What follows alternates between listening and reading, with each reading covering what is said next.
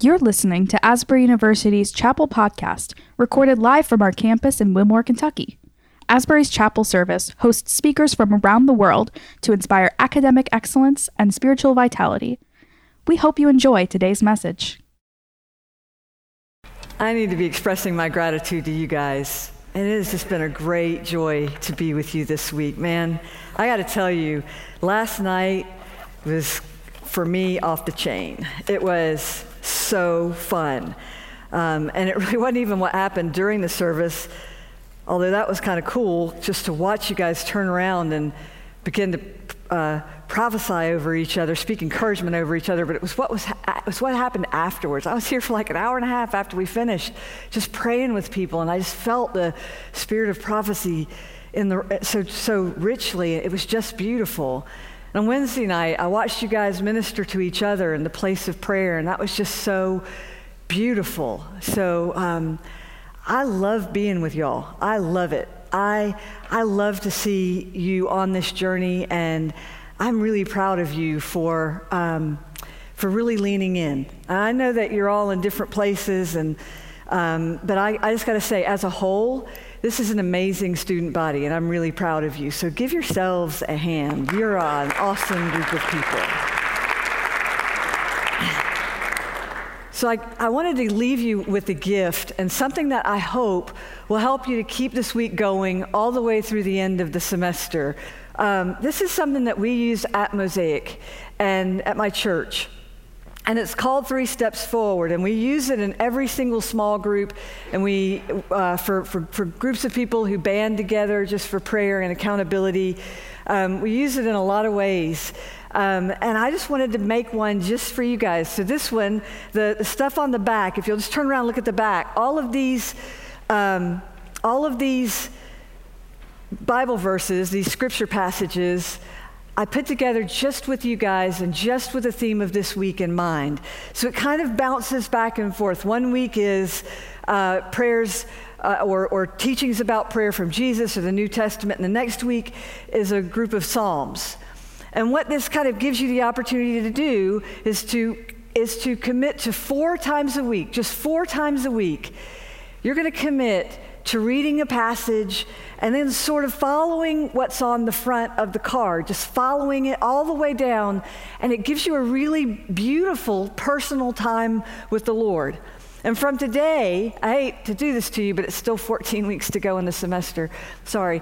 But from today until, from next week until the end of the semester, I mean like the very, very, very end, is 14 weeks. Maybe that's graduation. So this takes you all the way through the spring. So now look at the front of the card. We've really spelled it out for you so that all you have to do is just click through the numbers. You start just by a prayer, just asking God, speak to me through the text. And then you read through the passage once. That's one of these on the back. You know, like the first day you do this will be Matthew chapter 6, verses 5 through 8. That's where we were on Wednesday. And then you're going to underline the verses or the words or the phrases that grab your attention. You don't have to have a reason for it. If it stands out for you, just underline or circle. And then contemplate that, whatever you've underlined or circled. And you write down any insights. I brought my journal up just so I could show you. I use my journal, and I actually use 2 different colors of pen. I have a red pen and a blue pen. I write the blue stuff is what I'm sure are just my thoughts. And then if I get a thought that's smarter than what I could have thought myself, I write it in red. That's the words of Jesus. And then ask those couple of questions, number 4 and 5. What does the scripture reveal about God and his mission? And what does the scripture reveal about the people of God? And then you're going to move into a time of confession. Just look over the text again, the same text. So the first day, Matthew 6, 5 through 8. Look over it again, and then just ask yourself, given this text, given what I'm reading right here, where am I missing it? Where am I getting it right? What's the grace that I need?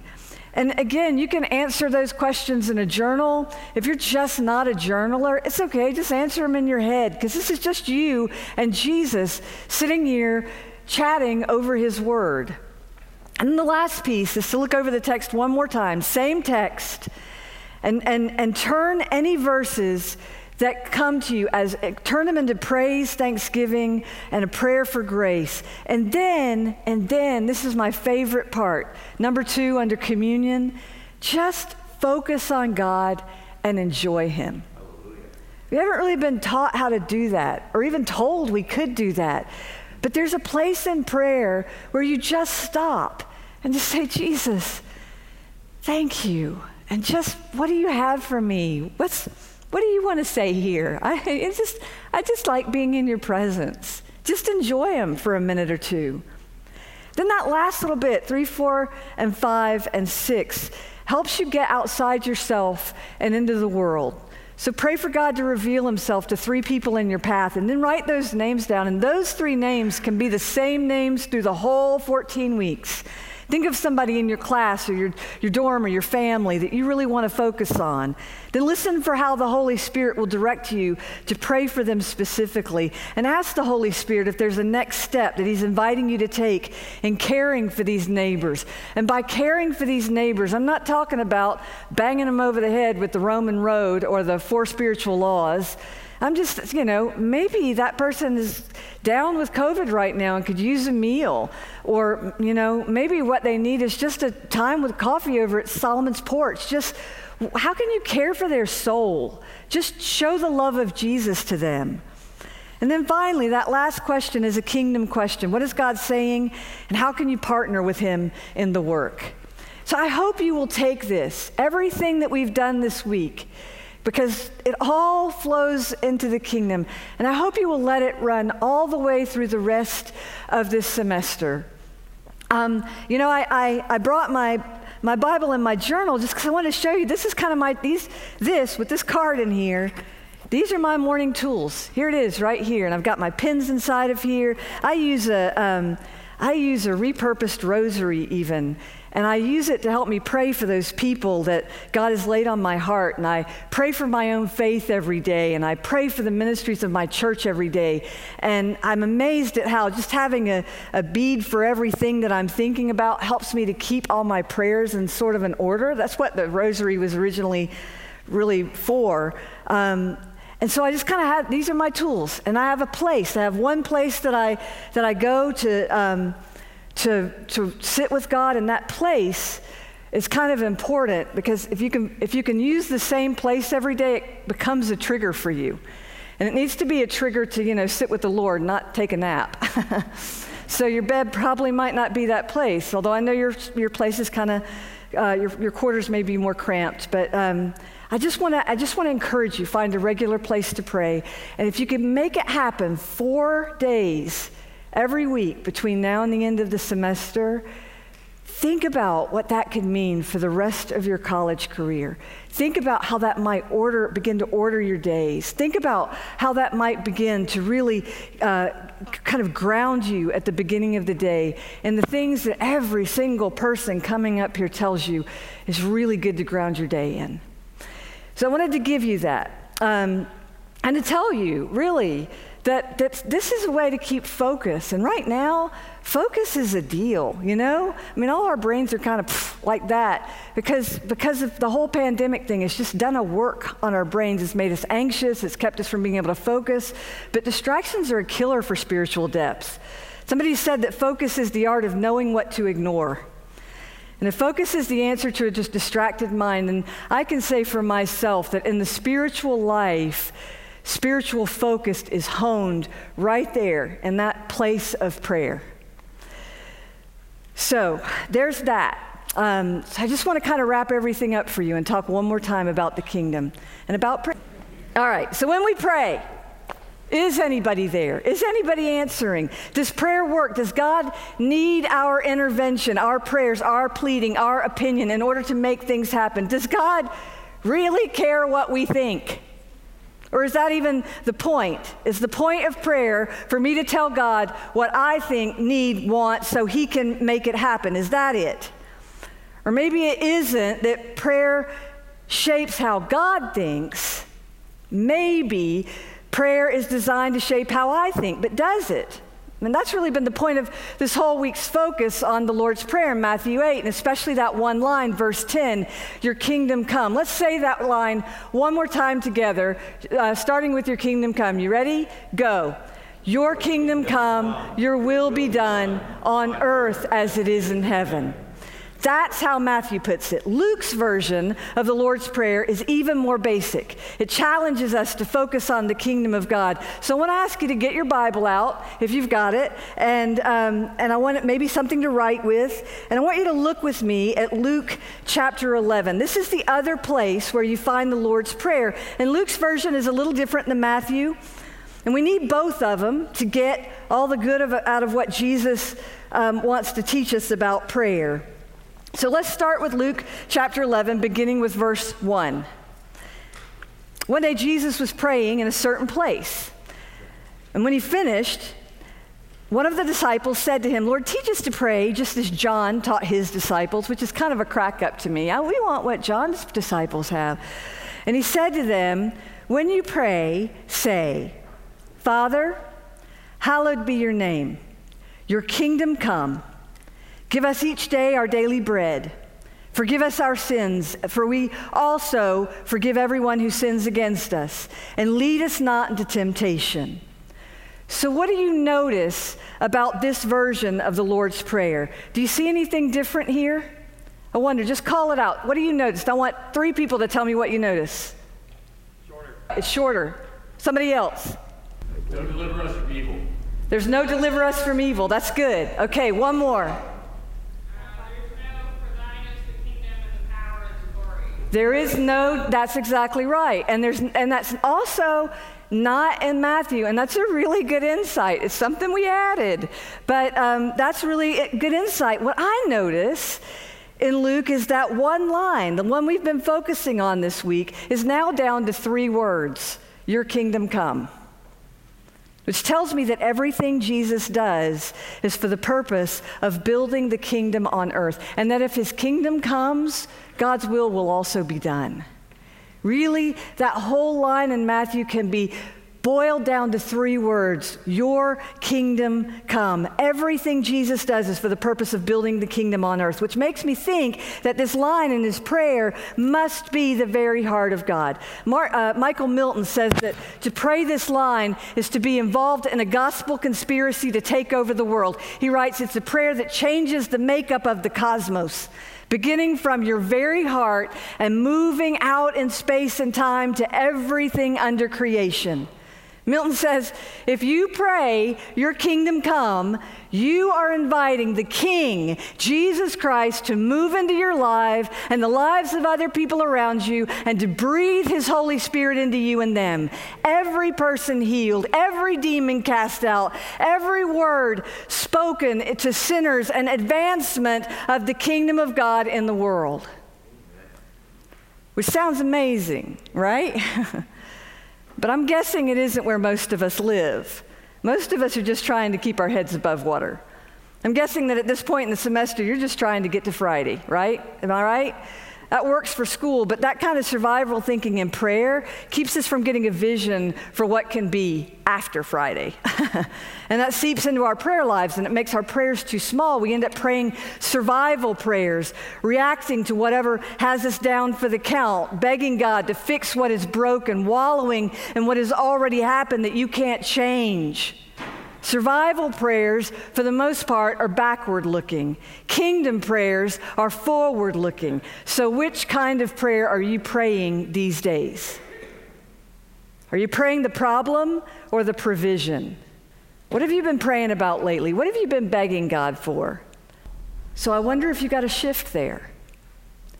And I wonder how it would change the way you pray if you began to pray the provision and not the problem in other places in your life. All right, look at Luke chapter 11, verse 5. Then Jesus said to them, suppose you have a friend and you go to him at midnight and say, friend, lend me 3 loaves of bread. A friend of mine is on a journey and he's come to me and I have no food to offer him. And suppose the one out inside answers, don't bother me. The door's already locked and my children and I are in bed. I can't get up and give you anything. I tell you, even though he will not get up and give you bread because of the friendship, yet because of your shameless audacity, I want you to underline that whole phrase, because of your shameless audacity, he will surely get up and give you as much as you need. So I say to you, ask and it'll be given to you, seek and you'll find, knock and the door will be open to you. For everyone who asks receives, and the one who seeks finds, and to the one who knocks, the door will be opened. I am so taken by that phrase in verse 8, shameless audacity. Isn't that great? The story says, verse 6, a friend of mine has come to me and I have no food to offer him, no food. In the story Jesus tells, the friend is asking his neighbor for food, and when the neighbor doesn't want to get up to give it, the friend just keeps knocking. I love that friend. And he's not drunk. That's the best part. I happen to be a fan of shameless audacity. Listen, the point of the story is to stop letting fear keep you from pressing in. In other words, take authority over your prayer life. In other words, stop digging shallow holes and start digging deep wells. Someone somewhere said that a lot of us live our lives like a person who wants to dig a well. We want to dig a well, but we go about it all wrong. We dig 2 or 3 feet here and a few feet there, and we keep doing that all over the field, digging shallow holes, looking for water, until the whole field is full of little holes, but none of them deep enough to hit water. And the moral of that story is that if you want to reach water, you have to stay in one place long enough to dig deep. You have to stay in that one place, that place of prayer, long enough to dig deep. Friends, the point of prayer is not just to dig deep enough to get your immediate needs met, but to dig deep enough to get to kingdom realities. I learned this for myself, that you won't take on the depths until you are sick and tired of the superficial. Do you want to be profoundly aware of his presence, in touch with him at the deepest levels? Do you want to think his thoughts, receive his wisdom, live as close to his heart as is humanly possible? Do you want to see the kingdom on earth as it is in heaven? And that's not a rhetorical question. I'm asking, do you want to see the kingdom on earth as it is in heaven? That's really what this whole week has been about. It's about deciding, do we want that or not? And if we do we find a life of prayer that allows us to dig deep? Because face it, anybody can have a shallow prayer life. Lord, make this red light turn green. Give me a space at Walmart closer to the door. Anybody can have a shallow prayer life. But a deep life of prayer, that's a rare thing, and it's a gift to the world. We have friends who have a funny little dog named Freddie. Freddie has a ton of energy. That little guy will jump and jump and jump when a visitor walks in the door, then mess with the other dogs and chase them around, then go after the cat, then run like crazy around the backyard, and then almost without warning, he just passes out. Lights out, gone, dead asleep. So Freddie is bursts of energy for 5 minutes and then comatose. I suspect a lot of us have the spirit of Freddie lurking in our prayer lives. We get passionate about something, we pray like crazy for 5 minutes, and then we do the spiritual equivalent of rolling over on our backs and passing out. We lose our energy too quickly. We dig shallow holes. So right here in Luke 11, Jesus gives us permission to interrupt, to stay in it, to keep asking. If you're not getting the answer you need, maybe you haven't dug a well deep enough. So keep coming back and keep coming back, long past good sense, shameless audacity, beating a path to God's door. Because if you keep digging wells, if you keep after it, you will strike living water. Look at verse 11. Which of you fathers, if your son asks you for a fish, will give him a snake instead? Or if he asks for an egg, will give him a scorpion? If you then, though you are evil, know how to give good gifts to your children, how much more will your Father in heaven give the Holy Spirit to those who ask him? Jesus tells us right here, this is the payoff for digging a deep well, for staying after a life of prayer. You don't necessarily get all the stuff you want, but what you get is the Holy Spirit. Yes. When Jesus teaches us to keep beating on that door, keep coming back to him with those burdens that are on our minds and in our hearts, friends and family still out there in the wilderness, finances that are a mystery to you, health hanging in the balance, papers we have no clue how to write, situations we cannot fix on our own. What he is really doing is training us to bring it all to the one who is present. And we keep coming over and over and over, not so our needs get met, but so that our lives become completely, wholly, only his. Because listen, here's the punchline. The kingdom is not actually a place. The kingdom is a person. Jesus. The kingdom of God is the inbreaking reign of Jesus. This is how he introduced himself. Matthew 4:17, repent, for the kingdom of heaven has come near. And this is how he prayed. Matthew 6:9-13, your kingdom come, your will be done on earth as it is in heaven. And this is how he taught. Luke 17, the coming of the kingdom of God is not something that can be observed, nor will people say, here it is or there it is, because the kingdom of God is in your midst. Jesus knew the kingdom of God was being ushered into the world through him. Hear that. Wherever the kingdom is, Jesus is. Wherever Jesus is, the kingdom is. It is his rule that will ultimately destroy the destroyer. Your kingdom come. Your will be done on earth as it is in heaven. So when we pray the prayer of Jesus, we're praying in agreement with the Holy Spirit that Jesus will be Lord over everything. That whatever is whole in heaven will be made whole on earth. We are praying for perfect love, perfect peace, perfect joy. We pray for the pervasive love and power of Jesus Christ to spread across the globe. We are praying for Jesus to come home. Amen. This is how the story ends, Revelation 22. Look, I am coming soon. My reward is with me, and I will give to each person according to what they have done. I am the Alpha and the Omega, the first and the last, the beginning and the end. I, Jesus, have sent my angel to give you this testimony for the churches. I am the root and the offspring of David, the bright morning star. The Spirit and the bride say, come. And let the one who hears say, come. And let the one who wishes take the free gift of the water of life. Friends, do you want that water?